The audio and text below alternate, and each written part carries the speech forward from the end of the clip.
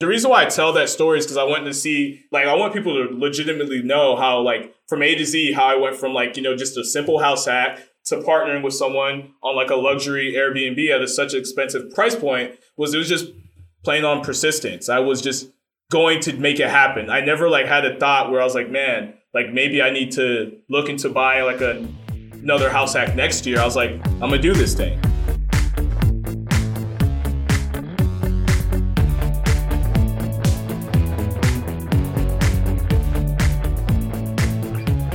Welcome to The Fi Show, where you get a behind-the-scenes look into financial independence. Here's your host, Cody and Justin. Hello, everybody, and welcome back to another episode of The Fi Show. Today we have on Jabbar Adesada, who is a young real estate investor who makes me feel like I'm standing still. But before we get into his story, let me check in my co-host, Justin. What is going on, man? Well, Cody, this weekend was another weekend of kind of staying around local, seeing some friends and family and getting some projects done because, again, we're going to be gone almost like all of the month of March, a big chunk of even February. So we're going to be gone like 6 out of the next 8 weeks. So we just decided to kind of keep it around local. We had a friend who had a Shrek-themed birthday party. So used some of my new wood tools to make a custom sword to be Puss in Boots. So that was great. Did some work on the gym, hung a TV, put up a pull-up bar. Also kind of found a guy who's been getting in these giant crates and pallets and stuff. And so I went and just kind of tore one of the giant crates down into like usable pieces. And I'm taking the plywood and putting it up in my attic to make it so that, you know, to give it kind of a floor so we can do some storage. And I also did my first kind of higher level electrical work on the house. So we had an outlet that was never working. Took me a while to figure out what was wrong with it. Ended up needing to reconnect some stuff up in the attic. Shout out to our buddy Tinian, Captain DIY, if you've never come across him, for letting me bounce some electrical work off of him. How about you, Cody? Sounds like you had a fun-filled home project weekend. Definitely interested in seeing not only the picture of you as Puss in Boots with your wooden sword, but some of these woodworking projects. It sounds like you're starting to get busy with that and it's becoming a hobby, maybe a side hustle in the future. Who knows? But this past weekend, I had another ski weekend, so went up to Smuggler's Notch Resort, which is in kind of northern Vermont. It's like 3.5, 4 hour drive from Central Mass. It's a trip. It's a great name. It's a great name for a resort. Oh, yeah. It's a trip we've been doing for, I think, 7 or 8 years at this point. Me and 3 of my buddies, we've just been doing this guys trip. I think we started when we were like 16, 17, 8. I don't even remember exactly when it started. But we've been doing it for a long time now. It's this nice little mountain. It has a little, you know, hangout bars and area, and it's a lot of fun. So the conditions were really good. We actually got absolutely dumped on in Central Mass. We got 18 inches at where I'm recording this from. Unfortunately, we didn't get the same type of snowfall up in northern Vermont. It was only like 4 inches, but it was still really good conditions. It was nice powder. It wasn't really icy or anything like that. So another ski weekend in the books. But next week, I'm going to be checking in from somewhere much warmer when I'm spending a week in Aruba. So looking forward to kind of going from negative. So actually at the top of the mountain, they had a sign. It was like frostbite warning with wind chill. It was negative 35 to negative 40 degrees. And people can't see me right now, but I have like wind burn on my face from, you know, going fast down the mountain in negative 40 degree weather. So I am really excited to hop into 80 degrees next week. But Justin, that's enough from us. Let's take a quick moment for our partner. Keeping track of your net worth is one of the most important things you can do on your journey to financial independence. If you don't have an idea of what your net worth is, there's no way that you can keep your quote-unquote score. One of our favorite tools to keep this score is called Personal Capital. If you haven't already started using it, it's an online software that basically compiles all of your data, it crunches all your assets, all your liabilities, and spits out a net worth number and allows you to track it day by day, month by month. Yeah, Cody, one of the big things that hold people back when they're doing activities like tracking their expenses or tracking their net worth is just they look at it as a big burden, and this allows you to go in with one username and one password and access as many financial accounts as you have. These can be loans, these can be 401ks, these can be HSAs, bank accounts, credit cards. They're all linked there.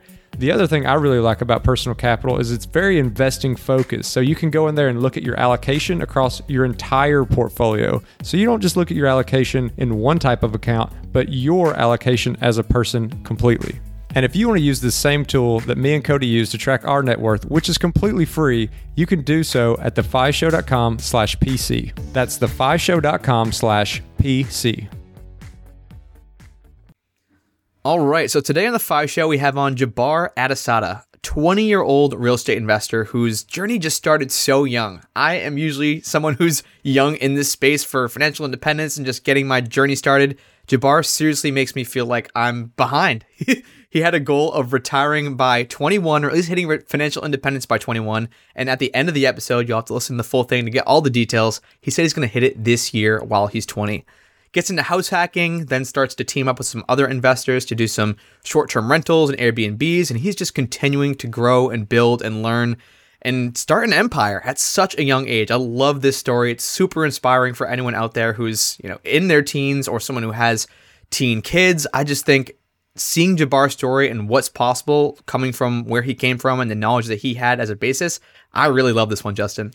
Yeah, and Jabbar just shows you, like, when you take, like, commitment and just going for it and kind of mix those two things together. Obviously, when you're, younger, you probably have a little more fearlessness than somebody who's a little older and seen some things, but it's worked out great for him. And also all that work and stuff that he's put in, it's that one of those classic stories of where preparation meets opportunity is like, that's what luck is, like he has these situations where he finds an investor just like not even realizing that he's talking to someone who may be an investor.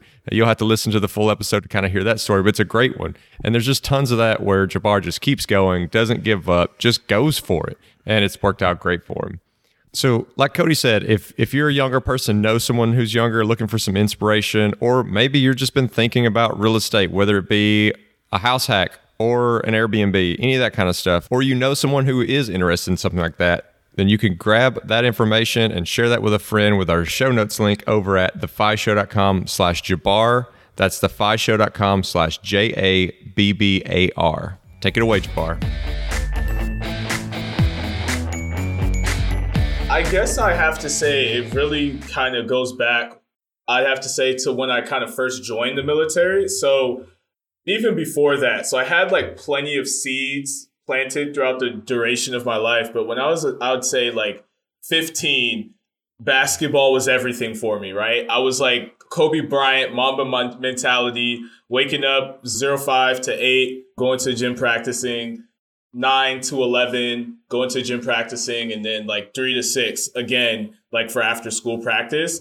And like I would just grind, and basketball is my everything. But I never like made any teams. Like I got cut my freshman year of high school from junior varsity, not even varsity. I got cut my sophomore year of junior varsity again, moved schools, moved to Texas, and I actually made the varsity team, but rode the bench. Like I never stepped foot on the court one time. And so when I was 15, that's when my dad, he just brought me to his room and he got both of my basketballs. And these were my prized possessions, and he pops both of them, like in front of my eyes. It's like he basically just spit on my existence. And then he handed me Rich Dad, Poor Dad, which was a book that my pastor had given us to read in church and write a book report on it. And I refused to do either of those things because it had nothing to do with basketball. And I guess that kind of started the journey. But yeah, I mean, I did nothing with it then because I was 15. But then I guess that was kind of like the beginning of everything at that point. Because when I was in the military, I go to boot camp, spend all my money right after boot camp like every other 18-year-old. Then I would go to combat training, and then I just see something magnificent. And it was like this guy named Phil, he hosted me for the holidays, and he was already financially free. And it was apparent. Like the dude was the type to like come home from work and say, hey, to one of his kids, like, we're going to Paris for the weekend. Like, let's go. Or he's the type to go scuba diving in the morning and then skydiving in the afternoon. Just super happy family, super beautiful life. And I was like, wow, well, what do those people do? And, you get to talking to these people. And he gave me the book when I was 18, I Will Teach You to Be Rich by Ramit Sethi, and then Automatic Millionaire by David Back. And I would like to say then the journey began because everything started to click for me. And I became the cheapest Marine in the world.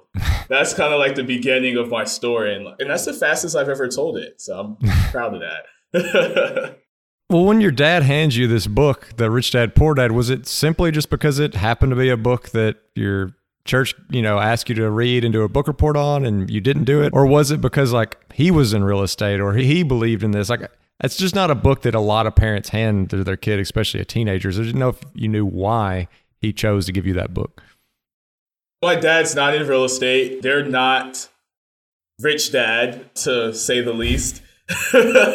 So it was primarily just an obedience type of lesson. Like, hey, the pastor gives you an assignment to read, and I'm Nigerian American. So when the pastor gives you like something to do and you don't do it, like that's just a huge like dishonor on your family, you know? So it was one of those books that I felt like it was coincidental. He'll probably tell you, no, he knew all along. But my dad's by no way like into like investing yet. I'm going to get him there. He's going to get in the game. So I've seen you call yourself the Nigerian Nightmare on Instagram, Jabbar. I have. I did a lot of stalking on your Instagram. Kamar Usman. When did you start to, put this stuff into play? When did you start to get that hustler, that personal finance persona, that real estate go-getter? Dude, oh my God, that's so... I'm literally like excited because everyone at work, the story behind the Nigerian Nightmare, in the Marine Corps, you're not allowed to pick your call sign, but I'm like, no, I'm going to be the first one to do it. So I self-call myself the Nigerian Nightmare and everyone hates it. So I can't wait to go to work tomorrow. But that came like after meeting Phil, right? So like I've read Rich Dad Poor Dad. I've now read 2 other finance books and I've seen the results of that, like exercising those things in Phil's life. So after seeing that, I was like, wow, okay, so all this money that I'm making, and I'm a single Marine, $1,500 a month, right? I'm throwing all of it into the stock market. Like I full sent. And so this is January of 2020. I'm literally putting everything in there. Like I'm learning. I'm like, hey, if I lose it, price of education, right? I didn't go to college, so this is the next best thing. So I was just throwing all my money into like individual stocks, like your Teslas and whatever, because I desperately wanted to be like Phil, but I wanted to do it earlier. Because when you read those books, right, they never really say if you start at 18. They usually say when you start at like 20 or 25 or even sometimes 30. So my thought process was, wait, I'm only 18. So if I do all these things they're telling like the 20 and 25-year-olds to do, and I started at 18, I'll be like much further ahead. And maybe by the time I'm somewhere in my 20s or 30s, like I'll be rich, right? That was the mindset then. So, doing that, I started investing in stocks and like I said, I was cheap. Like I probably spent like 25 or 30 or $50 like at the max for several months because I was just investing everything. And I could do that because I'm in training and all I had was a cell phone bill and everything else is taken care of by the military. And so from then, March of 2020, we all know what happened. Stock market crashes like crazy. And so I see that and I've put in money for 2 months before, but then I'm like, oh my gosh, everything's on freaking sale right now. Like this is the opportunity of the lifetime. Cause by now, I'm reading the CNBC articles and so I know who Warren Buffett is. I know who all the big guys are who are crazy rich. And the old saying, when other people are, I would say, what is it? When other people are fearful, that's when you get greedy. That was March of 2020 and April of 2020. So, I was literally begging people to take their paychecks and invest it. And then I'd give them 2 of my paychecks at a later time. Cause I just was like, this is a once in a lifetime opportunity. Cause Amazon's not fundamentally different because of coronavirus, or Apple's not fundamentally different. I didn't know much, but I knew that stocks were high and now they're low. So buy low, sell high. I had a very basic understanding of everything. And so transition. So fast forward a little bit. This is now July of 2020 and I'm still on the same grind. But then that's when the stuff starts to rebound. So then my account goes from the $8,000 I put in to $25,000 or $30,000. Maybe it wasn't $30,000, but I would say $20,000 to $25,000. And the military, since I'd been in, I'd been in for less than a year at that point, had only paid me $13,000 ever. That was all the money I've ever been paid. So seeing that, I was like, wow, this investing stuff works. If it kind of made it real for me, right? Because I was sacrificing, I wasn't going out. Well, I was seeing all my friends going out to town and having a good time and stuff. I'm literally taking people's duties, 24-hour duty posts for money. Or I'm writing people's essays. I'm that weird nerdy kid on the weekends. And, coming from the athlete to the weird nerdy kid who just stays in his room and does nothing all the time, it hits you differently. But just seeing the results of the hard work, right? It kind of made me say, okay, this is what I'm going to do. This is what works. And I'm going to go at this even harder now. because like, if this is what I can do with like knowing nothing, starting from basically nothing to here, imagine what I can do, you know, as I start to learn more and get serious and things like, or get more serious on like the education aspect of things.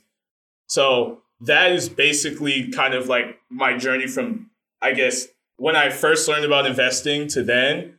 I'm a talker, so I don't want to keep on going. I know you guys might have questions, but yeah, I'm excited to keep on going. Well, you threw out there like, hey, this is the price of basically tuition. Like, I didn't go to college, so, you know, if I lose some money, I love that mentality. That's a very interesting way of thinking about it. But speaking of like not going to college and entering the Marine Corps, where did that fall in kind of this path where you're starting to meet other people that are kind of mentors and see this inspiration? And how did that factor into deciding to join the military, or what factored into joining the Marine Corps? After basketball, I forgot to say this, is I wasn't allowed to play basketball. Like once he popped the basketballs, like he barred me from like going to practice and stuff. So at this point, I'm like, well, I don't want to be poor or like a failure or anything. So, and in our culture, in the Nigerian culture, you're a lawyer, you're a doctor, you're an engineer, or you're a disappointment. So I was like, I don't want to be a disappointment. So I guess I'm going to choose being a doctor because, you know, that's what everyone wants me to do probably. So I just changed my life around, I guess, in high school. I went from like this C/D student to like an all-A student because I was like, well, I mean, same grind I'm going at basketball, I'm going to do trying to get a job, I guess. Then I realized, you know, you get to senior year and I'm like, man, medical doctors, they're in a lot of debt. I'm like, geez, it's $400,000. $400,000. Like, I don't know what to do about this. And I'm not self-motivated like Cody to get a bunch of scholarships and stuff like that. So I was like, well, what is kind of the next best thing? And I was searching for it. And one day the man in dress blues, a United States Marine recruiter, came in and he kind of pitched me. And it was one of those things where it's like, you know, you walk up to him and you're like, you just want to learn. You're not committing or anything. And then he just sold me, got me to sign the papers, and then I sold my life away. It was primarily for that reason, though. Just like not being in hundreds of thousands of dollars in debt, being a doctor. I mean, I'm glad I did it because then I would have never met Phil and made all the decisions and all that stuff. Now, I am going to preface this by saying I went back and chose disappointment because now I'm not going to become a lawyer, doctor, or engineer. But that was basically the rationale there. I tell a lot of bad jokes. I know Justin could probably speak to this more personally than I can, but from the people we've had on and the friends that I have in the military, I know that what you're doing is totally atypical. Like most dudes who get in the military, they might buy the nice car, they're going out, they're getting tattoos, going out to dinner and the bars all the time. And you said you're the weird guy sitting back, taking people's duties and writing papers for money. From a mindset perspective, like, how do you cope with that? How do you kind of explain to people what you're doing and not succumb to the peer pressure of, hey, let's go hit this bar, or hey, let's go do this fun thing for this weekend? I'm used to like being weird. I've never been like the normal type of guy. Like, I mean, with basketball, it was no different. Every one of my friends, maybe let's say they were hanging out like after school instead of practicing, and I went to go and practice. So that mentality, I would say, primarily stems for that. It's like I've always been like, I need something to do. I don't understand how people can like watch Netflix after work or school or anything, like just all the time. I did that at one point and it drove me nuts. I would say it's just like that burning desire to be successful. Because in the beginning of my life, and I share this often, is I was actually told like I would never amount to anything, right? I was told I was going to be a failure. I was told like by my family I was living with at the time. And I was told that like there was no way that I would be successful. So I guess like that mentality of like, no, you're wrong, I'm going to do it, I'm going to figure it out, kind of combined with like this, I guess, obsession mentality, you know, you get from Kobe is what made it easier for me to do something different when everyone else is doing something else. Because everyone thought I was crazy. Now less people think I'm crazy, but it is definitely, I think, part of it. Like, right, you guys experienced that too, I'm sure, when you're at the beginning of your journeys as well. So I feel like it happens to everyone. Yeah, 100%. I think everyone in this space gets told that they're crazy, but it's not something that everyone's doing. It's not normal. But, you were talking about something that's really crazy is when you were mentioning, hey, I was only spending like 25, $50 a month. Because like you said, you're in training, they're taking care of everything. What does life look like a little bit more today as far as like expenses and your setup? Like, are you living on base? I'm sure you're not in training anymore. So like what's kind of like a normal month look like for you now? In terms of like spending, your lifestyle, your housing situation, what's all like, how much of it is just the government taking care of it and how much, you know what I mean? Like, cause yes, for those who aren't familiar with military, like you get allowance for housing, but you can spend that money on anything unless you're living on base. And so that's kind of why I was curious, like what your setup is. Yeah. So I'm still a single Marine, so I don't get paid for housing or anything. Like I have a barracks room, but I don't live in it. I actually bought a house hack, right? Because that's like the next financial savvy thing to do. I bought a 5-bedroom, 4-bathroom house with my VA loan as like a single E3 with no BH. Everyone went crazy over that one because it's just not a normal thing to do, I guess. And I'm house hacking that. And Craig Curlop, I think you guys had him on your show. Mm-hmm. When he first was house hacking, he was sleeping on a futon and Airbnb out the master bedroom. So in the military, right, my barracks room, I like stand up, I turn, and I could smell my roommate's breath every single morning when I wake up. So when I finally bought my property, I was like, man, instead of me like living in a bedroom that I can rent out for $750 a month, why not just do what Craig Curlop did? I mean, he's not even military, you know? Nothing against him. And do the same thing. And I'm younger and sleep on a futon. And I would argue the futon's more comfortable than my barracks room because I don't wake up and smell someone's breath every time I wake up. And I have a kitchen and all that stuff. And then in terms of spending, I definitely spend more than $50 a month. You know, I have car insurance, which is a crime how much they charge young people. I mean, obviously I have mortgages because I have some property. And I mean, for the most part, I try to do like the save first method. So I allocate probably 80% of my income towards like saving and investment. And the rest of it, if it's in my account, I'll probably use I have fun. Like I'll go travel to a real estate conference. That's my version of fun. I mean, I went skydiving, or I'll go out to eat at a nice restaurant. Probably take an investor out, so it's a tax write-off. But, you know, like different things like that. I'm still very frugal, but by me like investing, I mean, I make more money from investments now than my military income, which is both great and sad. So, Jabbar, before we take a deep dive into this, can we backpedal quickly? When did real estate come into the picture? You were this stock dude investing in Tesla and Apple and all these companies that you knew that the fundamentals were still good after the coronavirus dip. But when did real estate come into the mix? Yeah, so as I started doing that education I was talking about, I realized like, hey, like you're really supposed to be investing in index funds, you know, to get to early retirement. Because just like I could get like these crazy, you know, 10x returns or whatever it was, I can also lose money too. So like researching that, and every single sign kind of was pointing to like, hey, you got to go this index fund route because eventually like you'll lose, you know? So I would do like these compound interest calculators to see when will I be a millionaire? And I was like, man, if I go this index fund route, it's going to take me till I'm like 32 or 34. I'm like, that's old, you know, 18-year-old Jabbar. And I'm like, that's a really long time. You know, I'm going to get there faster. I see other people who are getting there faster, like you guys, you know, and I'm like, I don't want to wait that long. Like, how are they doing it? So that's when I started like doing research. I'm like turning my lens to like people who are in their 20s and financially free. And then plus like you do like the 4% rule on like $1 million, you realize it's only like $40,000. So it's like now I'm waiting 20 years to get $40,000. And at that point, I'm not financially free still because of inflation, lifestyle, like expenses add up, and you know, you got a family and all that stuff. So it's cool to have all that equity there. But I mean, that was the mentality here. So then when I'm starting to actively seek out like ways to just turbocharge, you know, the financial freedom journey a little bit.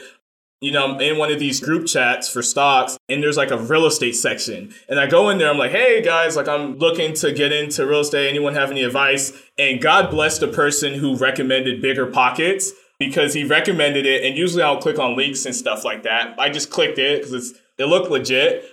And I listened to Todd Baldwin's episode, and he was like talking about how he was 25, making hundreds of thousands of dollars, house hacking, millionaire. And I'm like, oh, shoot, like I need to try and figure that out.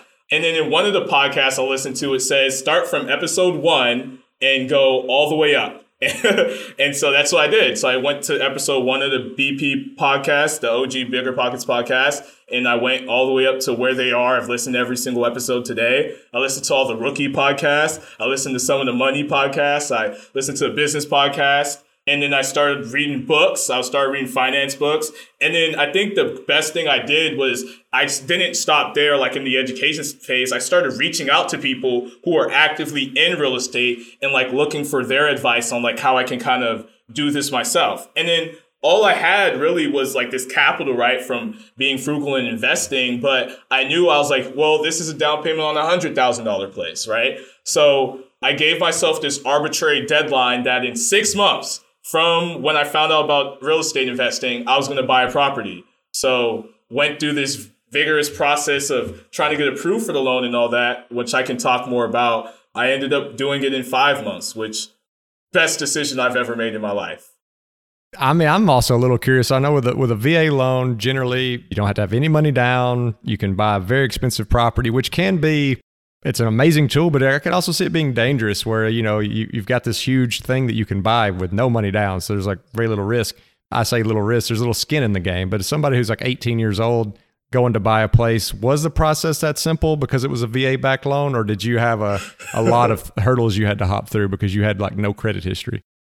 Dude, yeah, so you hit it right on the head. I had no credit history. I didn't have like the 2 years of W-2s, and like I was making $18,000 a year. So I'm calling these banks, like trying to get approved for a loan, and like they're all like looking at my application and like they're just like, no. So I called 13 different banks and all of them told me no. Like all 13, it was like a flat out no. And I'm like arguing with the guys and I'm like, hey, like there has to be a way. And one dude, he told me, yeah, I've been doing this for 20 years. Like there is no way, impossible. Like you need to make more money, you need a credit score, and you need to wait till you have W-2 income. And so what ended up happening is like, okay, on the 13th bank I called, I lied. I actually got a maybe. And so that maybe led me to say, okay, so I knew what questions to ask now at this point. And then I started reading like the VA guidelines, the FHA guidelines, and like learning more about like the loan process and underwriting and things like that. So I called a total of 19 banks. And at this point, I go back to that 13th bank who had told me maybe, and that I figured out what I needed to do. And the plan was actually to get a non-owner occupant co-borrower. So basically with that, I'm able to add someone to my loan application who does qualify for the loan, like basically, right? I couldn't use my VA to do that because you can't, it has to be another service member or a spouse of a service member. The plan was to use an FHA loan, 3.5% down, get like a close friend or family member to co-borrow with me, and I was going to attack it like that. So the loan officer was like, great. So you get that person and we can make this happen. So now I'm on this journey of just, keep in mind, everyone thinks I'm nuts, right?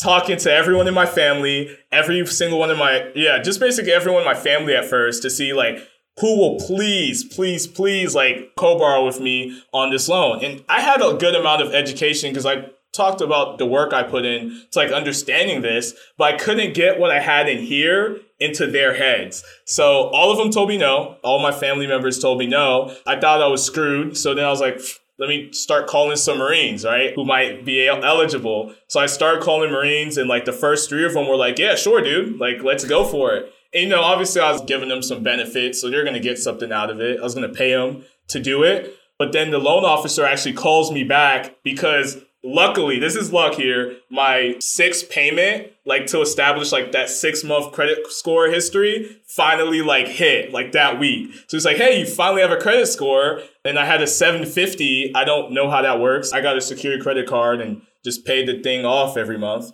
And he said if I put 5% down, I'd be able to qualify for like the loan amount that I was looking for. Because I had an idea of like what I needed to qualify for to make it work.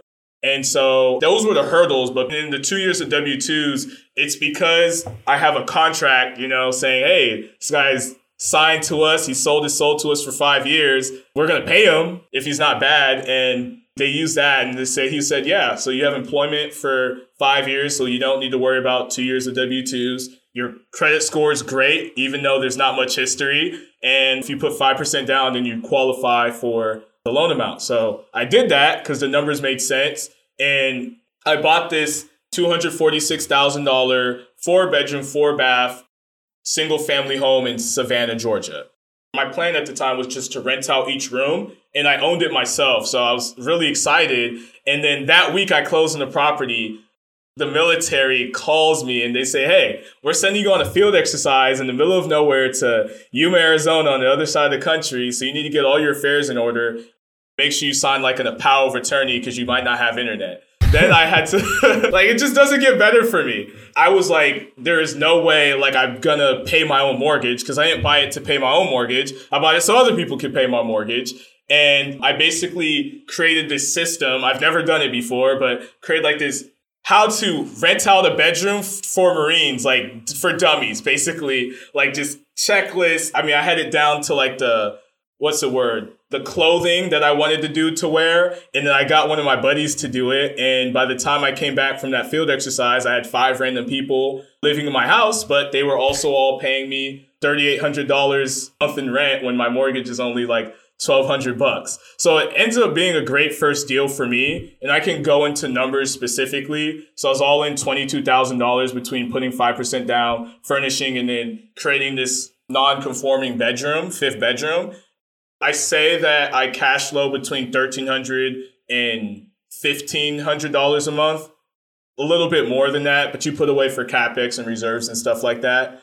And it's appreciated a bunch right now. So it was a great deal. And it got me thinking okay, now this is going to give me the financial freedom way faster. I need to focus on this. So yeah, that's kind of how the first deal happened in the transition into real estate.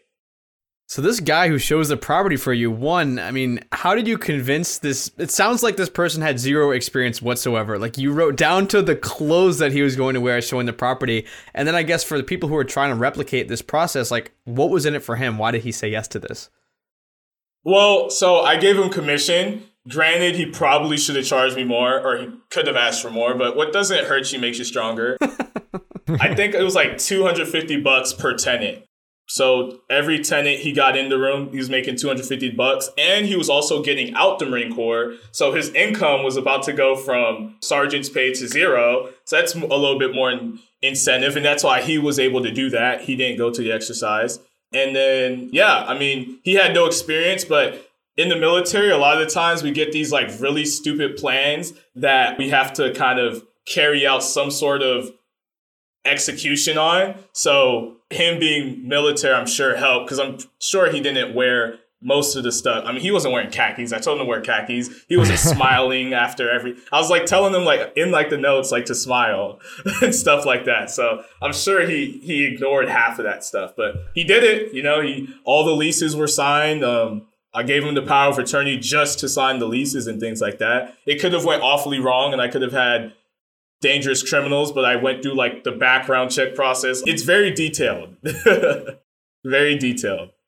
Yeah, that's one thing I think, especially with real estate. Also with stocks, but especially real estate, a lot of times what's holding people back is just this fear of the worst thing that could go on. I buy the house, the next day the roof falls in, the tenants tear through the place and leave it, whatever. But I like how, you didn't let those things, the what ifs, the coulda, things stop you. And you just come up with this really creative plan to get this done. Going into a little bit more of the details, what about leases? Is that something, because it sounded like you had kind of a quick turn where you had to kind of leave town.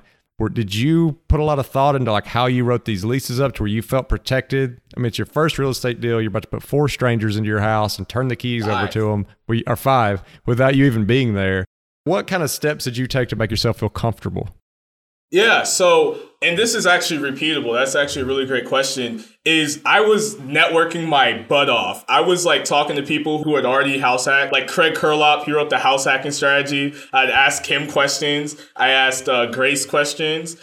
Todd Baldwin, most of my lease comes from him because he actually has a lease for renting out by the bedroom on his YouTube channel. Don't mean to plug there, but it's a really good resource. I literally they're not lawyers, but they had some type of law experience. I had several people look over my lease. Their reaction was I would never live here because like there's so many rules. My lease is, I would say, tight because I use the experience of other people who have done this several times. So I felt comfortable. I was like, I'm not leveraging my own experience here. I'm leveraging the experience of others who have gone before me. And that's another thing that I love about real estate. And I'm just copy and pasting. The name of the game is plagiarism, baby. So that's why I felt so comfortable. I was like, well, he's doing it. He's successful. He hasn't screwed this up. So, I mean, even like the best case scenario is I do like half as good as he did. And I was like, I'm okay with that situation there. So that's why I was super comfortable with it. And like most of my tenants have been pretty good. We've been living together for a year. I have like multiple people who are prior military. So that makes it a lot easier because I'm sure they've lived in the barracks before. So they're used to like that co-living space. And then the other two, my rents are not low. They're high for the area. I mean, they make six figures. So I think they have a little bit more to lose than I do. Alrighty, so we got all that checked out. Leases, check. You furnish the place, check. The last part is like actually finding people to go in that property. What were you using for marketing strategies? Like how are you getting eyes for your buddy to actually tour the place? So Facebook groups are usually good. For me, it wasn't that great. Facebook Marketplace, you get like thousands of people, I would say hundreds of people at least like actually reaching out to you, but most of them are tire kickers. At least that's the case in my market, but at least it's a bunch of eyes, right? And then roomies.com, I'd say, is where I got the most success. It's a site where people are literally looking to rent, like live with roommates.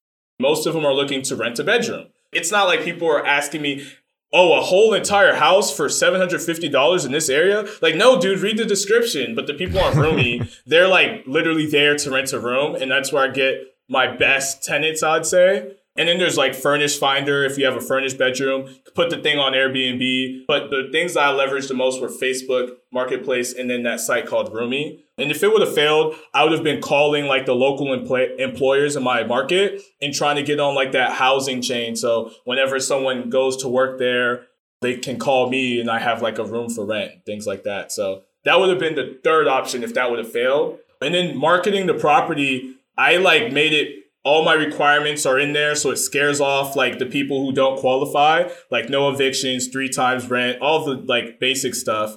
I put as much detail in there as possible. That's, I guess, what helped with me getting people in. And this type of house hacking is like the ultimate real estate gateway drug. Like it's definitely the best way, it seems to like get started, low risk. What's kind of next after that though? Like you've done that one. Normally, not everyone's going to do like multiple of these type of house hacks. They're going to move on to a different type, either just a normal, maybe they're getting a quadplex or living in one part. Maybe they're doing a short-term rental. What'd you do next? My next investment was actually like a short-term rental. I want to clarify, like I spent $22,000. I maybe had 35. I have more money than that now. But I knew I wanted to get into another real estate deal. And I knew that I didn't want to make $100, $200 a month. This thing is a money printer. Even though like my cash flow is $1,300 to $1,500 a month, like $2,000 is just coming into my check, into like my business bank account every single month. That's more than, the Marine Corps is literally paying me. So I'm like, holy smokes, like this is awesome. And I don't want to settle for less again, but I also don't have that much money. And my debt to income ratio is screwed. Like there's no way I'm qualifying for another loan. I met this one guy, and the reason why short-term rentals is because I meet this one guy, and I'm not going to share too much detail because he wouldn't want me to. But let's just say he was telling me about his 3 Smoky Mountain cabins that are netting 6 figures, and now he has 6, and it's multiple 6 figures on like just 6 assets. So I feel like for new investors, especially, it's hard. Like Brandon Turner, his advice is usually like, it's looking for like a 12% cash on cash return, $100 per door. And then you like do the math on that. You're like, golly, I'm going to need a lot of transactions to get to financial freedom. But then like when you see like, when I saw this, I'm like, wait, that was 3 transactions. That's financial freedom for me, 150 grand. And then 6, now you're at like super fat fi. Like, come on, like I need to do this thing. So the same process with learning just real estate in general, I applied strictly for short-term rentals. So I was on the podcast, reading the books. I mean, I didn't pay for anything, but I was leveraging other people who had paid for information because, it's easier when you're young, especially. People want to help you. And I'm networking with people like crazy who would help me. who are in the short-term rental space. So then I was like, okay, now I have all this information, and I've analyzed over 1,000 deals. And the only reason I know that is because the Bigger Pockets calculator, like it was like, congratulations, you've analyzed 1,000 deals. I was like, oh gosh, I need to get off my computer. It's like the Gamify system. So that now I'm confident. I'm like, all right, this is the value that I bring to the table. I have experience. Like, because, in real estate, you need three things, really. You need time, you need money, and you need experience. But the wonderful thing about real estate is you really only need like half of one of those things. You really don't need all of them. So like, I was like, well, I have time, sort of. I'm as educated as I can be, right? I'm not like the one to be stuck in analysis paralysis. So how can I buy like a vacation rental? So I looked at the same market that he was in, the Great Smoky Mountains. And that thing, I mean, it kind of hits you. You get hit with sticker price shock. Because cabins there are like $500,000, $600,000 for like a 3-bedroom. And now like a 3-bedroom is like $700,000, $800,000. So it's very scary at first when you're looking at it. But I was like, all right, this is going to be the cash on cash returns that I was hearing of made sense. I was like, okay, how can I do this? Like with what I have right now, how am I able to pull this off? So I was like, okay, I don't have money, so I need money, right? I have to find the money. I can't qualify for a loan, so I need that as well. How can I make those two people or those two items, obviously they're people, like come from the same thing? So now, go to my family again. Hey guys, I've invested in real estate. It's going pretty well. Like I'm not crazy. See, it's working out. And of course, all of them tell me no. Because before, $246,000 in debt, people can fathom that. But now you're talking about $600,000 real estate debt. I mean, they just see the extra zeros at the end and they're like, heck no, it's like not happening. That's $500,000. I'll die before that thing gets paid off. Come on. So I was like, okay, my family obviously is not going to be able to help me. So then I'm like, okay, I'm going to pull this off. Abundance, right? That's like the common phrase in real estate when people don't give you tactical advice. They say abundance. So it's like, all right, I'm going to try this thing out. I'm going to ask every single person like that I see. So every conversation I'm having, I'm shoving real estate down their throats. Like every person I talk to. In the chow hall, real estate. Chow hall lady, real estate. Garbage man, everybody. And I'm serious here. Like, I'm not joking at all. And I just practiced that. I told everyone I was a real estate investor. I told everyone what I was looking to do further in real estate. I'm talking to my friends. I'm like, if I hear my friends, maybe they have a rich uncle or something, I'm like, hey, yeah, we should talk, like, blah, blah, blah. So eventually, right, after a couple months, it starts working out to where some of them, they tell their family members. So I remember my first call, like doing the pitch, right? Like, hey, I'm this 19-year-old kid at this time. I have no money. I have a real estate deal, though. I have kind of experience, and this is what I'm looking to do. And I want you to basically, you don't know me. And this is what it sounds like to them. I want us to buy like this $500,000 asset together, and we're going to split it 50-50. And so that was basically my first pitch. At least that's how I felt. She heard it. And I was so freaking nervous on the phone. Like my hands are shaking. And then like I just hung up the phone like mid-call, like on her because my heart was beating out of my chest. And just to let you guys know, she never gave me money or called me back at the end of it. But what ended up happening was I got kind of like over that hurdle of rejection. So then I started, I go through more calls and I'm doing this with more people and they're telling me no. But now I'm kind of getting more comfortable, asking people basically to partner. So the way I actually ended up finding the money, right, is kind of funny, is I'm like literally just still doing my thing. And then one of my friends lets my master sergeant know, like, hey, Adesada, right, because we go by last names, is looking to get into real estate. He needs money. And so, like, I swear to God, this is not like usually how this is supposed to go. He goes, yeah, whoa, you need money? I said, like, I have tons of it. Like, because he had multiple assets. Freakiest thing I've ever heard in my life. Because keep in mind, for people who aren't in the military, like I have to ask permission with my hands behind my back to talk to this guy. It's not like we're buddy, we're close and I know him or anything like that. Like, it's like, I don't know, what would it be in like not the military, like your HR director or something is what comes to mind. It's like that same thing. Like he knows of me, but like he doesn't know me. I'm shocked by him saying this. And so I'm like coming up with my mind on how to pitch him to do this thing.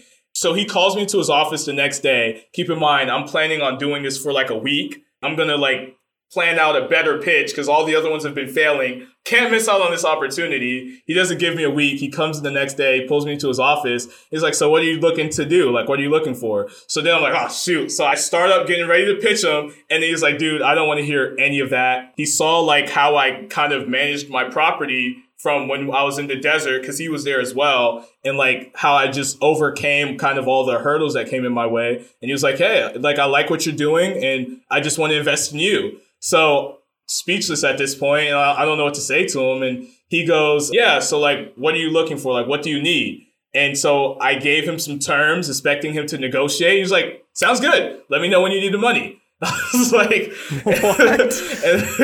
dude, this is possible for everyone. I'm guessing, like, if you go out of your way to like put into like the universe and like just talk to as many people as possible of like the opportunity that you're looking to present to other people, it will find you. Because I did generally have a good opportunity for him. I just had to find him, but didn't even know to even try and find him. That's why you have to tell everyone, even though I probably wouldn't have been allowed to. But anyways, so that's kind of how it worked there. And then now I have the money, right? Because he gave me the money, and the terms were basically 10% interest-only payments with a 5-year balloon. So if you do the math on like the capital stack from back there, that means you only need a 15% return on investment.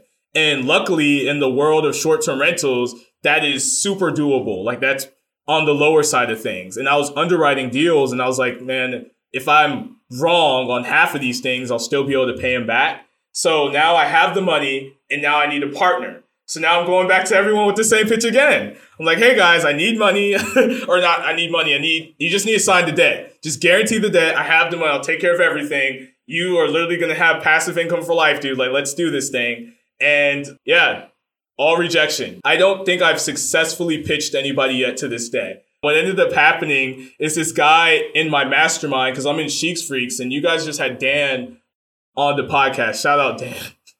But someone comes into the mastermind, and he's like, yeah, my name's such and such, and I'm doing Airbnbs currently. And so I'm like, hey, dude, like, let's connect, because, I'm still in the networking phase. Like, I want to learn more. We get on the phone call, right? I'm not trying to pitch this guy. I'm literally legit just trying to meet him.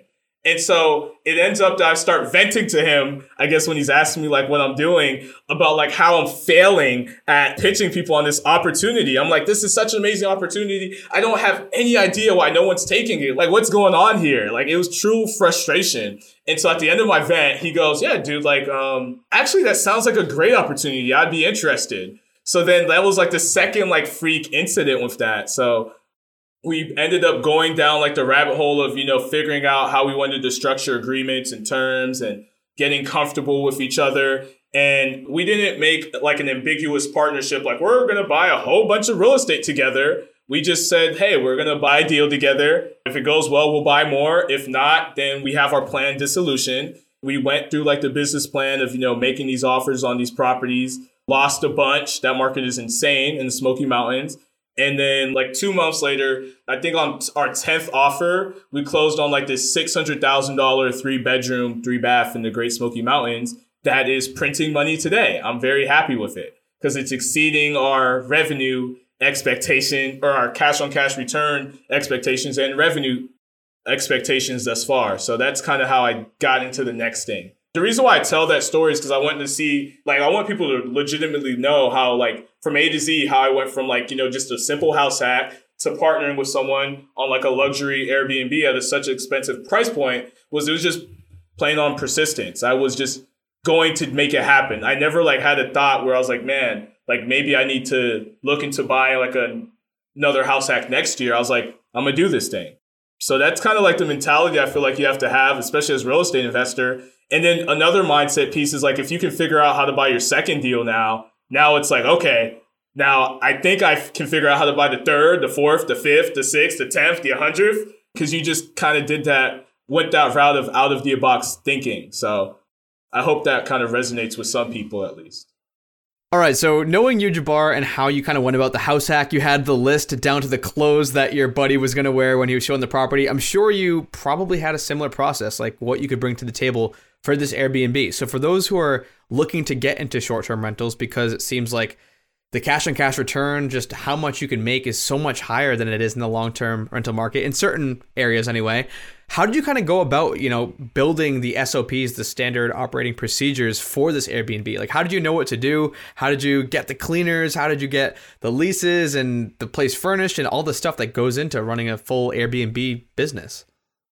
It just kind of came from leveraged other people, right, who had done it before. So I was just following their processes. And that's the great thing about real estate is you're just able to just follow. I mean, you can be the pioneer, that's cool, but you can just follow what other people have done. So I did all that groundwork before I was even looking for someone to partner. So I had that list and checklist of hey, these are the cleaners I'm going to be using. This is the handyman I'm going to need. This is the plumber. So I had that checklist. And then the technology behind it. I mean, I didn't know how to do it, but I knew which ones I was going to use and which ones I needed. Furnishing the place comes usually fully furnished. So, I mean, it was a little bit of replacing the old stuff. But for the most part, I was just following what the old, the core pattern was, because most of it was pretty good. Yeah, just the operations behind managing an Airbnb, I'd say you just have to understand and fight the battle of learning that asset class, because it is different from doing a long-term lease. But once you have your technology in place, it's not as much work as a lot of people think it is. I do want to dig a little bit deeper just for a second on the physical stuff, like finding contractors. I can't imagine you're going to that property too often and checking it out. If something goes wrong, you can't just expect an Airbnb person to say, oh yeah, you need to fix this, this plumbing thing's going to explode next week. Or it's not the same person. It's not like a tenant you've developed a relationship with. It could be people just spending the weekend. Maybe they don't notice things going wrong. And then, obviously you need people to fix it, but it's kind of hard to trust people if you've never met them before and you can't go and maybe assess the work that they've done. So I'm wondering how it works from people physically going in there, contractors fixing things up, type of, that type of stuff. That's the interesting piece is there is some level of trust, especially because I'm self-managing this thing from a distance, because it's in Tennessee and I'm in Georgia. So one thing that I did leverage highly was referrals. So, I mean, I'm in the Facebook groups, and there's a bunch of Facebook groups. They're usually in every market. And it's cleaners in the Smokies, handyman in the Smokies, maintenance people in the Smokies. So, I mean, I was just vetting them and then getting referrals from them and asking them about how they've done it. And then another tip I have is for getting a cleaner is if you go on VRBO and you can reach out to a bunch of people who have great cleaning reviews. If you see a bunch of people mentioning how clean the place is and you just ask them, if you ask 100 of them, you can pay a VA $30 to do this. Maybe 10 of them will come back to you, maybe with good contact information. And then you kind of go down that list. And those ones are probably going to be really good because you've already seen their work. Because the great thing about Airbnb is it's a constant positive and negative feedback loop. The guests will let you know when something is not right. They love to complain. And they'll let you know in the review when something's actually good, when it's great. So that is a good tip for finding cleaners. And contractors, I would say you kind of just kiss a bunch of frogs. So there's a lot of small little jobs that you have to do. And I couldn't vet their work, but I could kind of get referrals from people I trusted who they've done work for and kind of leverage just trust in that. So there's less, I guess. I haven't met every single contractor that I've called, but I've never had an issue with just calling my list of vendors that I've gotten from referrals of people who've used them before and getting them to come out there same day to take care of an issue. Because definitely things need to get taken care of immediately. Definitely. Sounds like the name of the game is referrals and networking and just building those connections and those relationships. But Jabbar, I am upset. We're going to have you back on, but we're running out of time here and want to ask where the best place is for people to keep in contact with you and follow on your journey and see all the amazing deals and things that you're going to be doing in the decades to come. Yeah, so you can follow me on Instagram. I'm pretty active there at Jabbar_investstar. So it's JABBAR_investstar. That on Instagram and TikTok. And then Jabbar Adesada on Sheiks Freaks and Facebook. Awesome, man. Well, we'll link all that up in the show notes so people don't have to remember all those different handles. And Just want to say thank you again so much for coming on. It was a pleasure meeting you and Sheik's Freaks. I'm really glad that I did that talk. I still keep in contact with a couple of you guys today. And you are one of the few people, Jabbar, that makes me feel like an old, retired, financially independent person. Like, I hit FI at 25 and you're talking about hitting FI at 21. Like, you make me feel old, which is a rarity in this space. So just want to really thank you for coming on, man. You're going to be an inspiration to so many young people out there, military or not, who are just looking to get an edge and get into this game. So seriously, man, appreciate it a bunch. Thank you so much. It was an honor being on. And as always, if you want to check out our Facebook group page, you can do so at thefishow.com/community. And we always appreciate those 5-star reviews. They help us get great guests like we had today. And if you're interested in supporting The Fi Show, you can do so by checking out some of our partners over at the resources page, which can be found at thefishow.com/resources. And thanks for listening.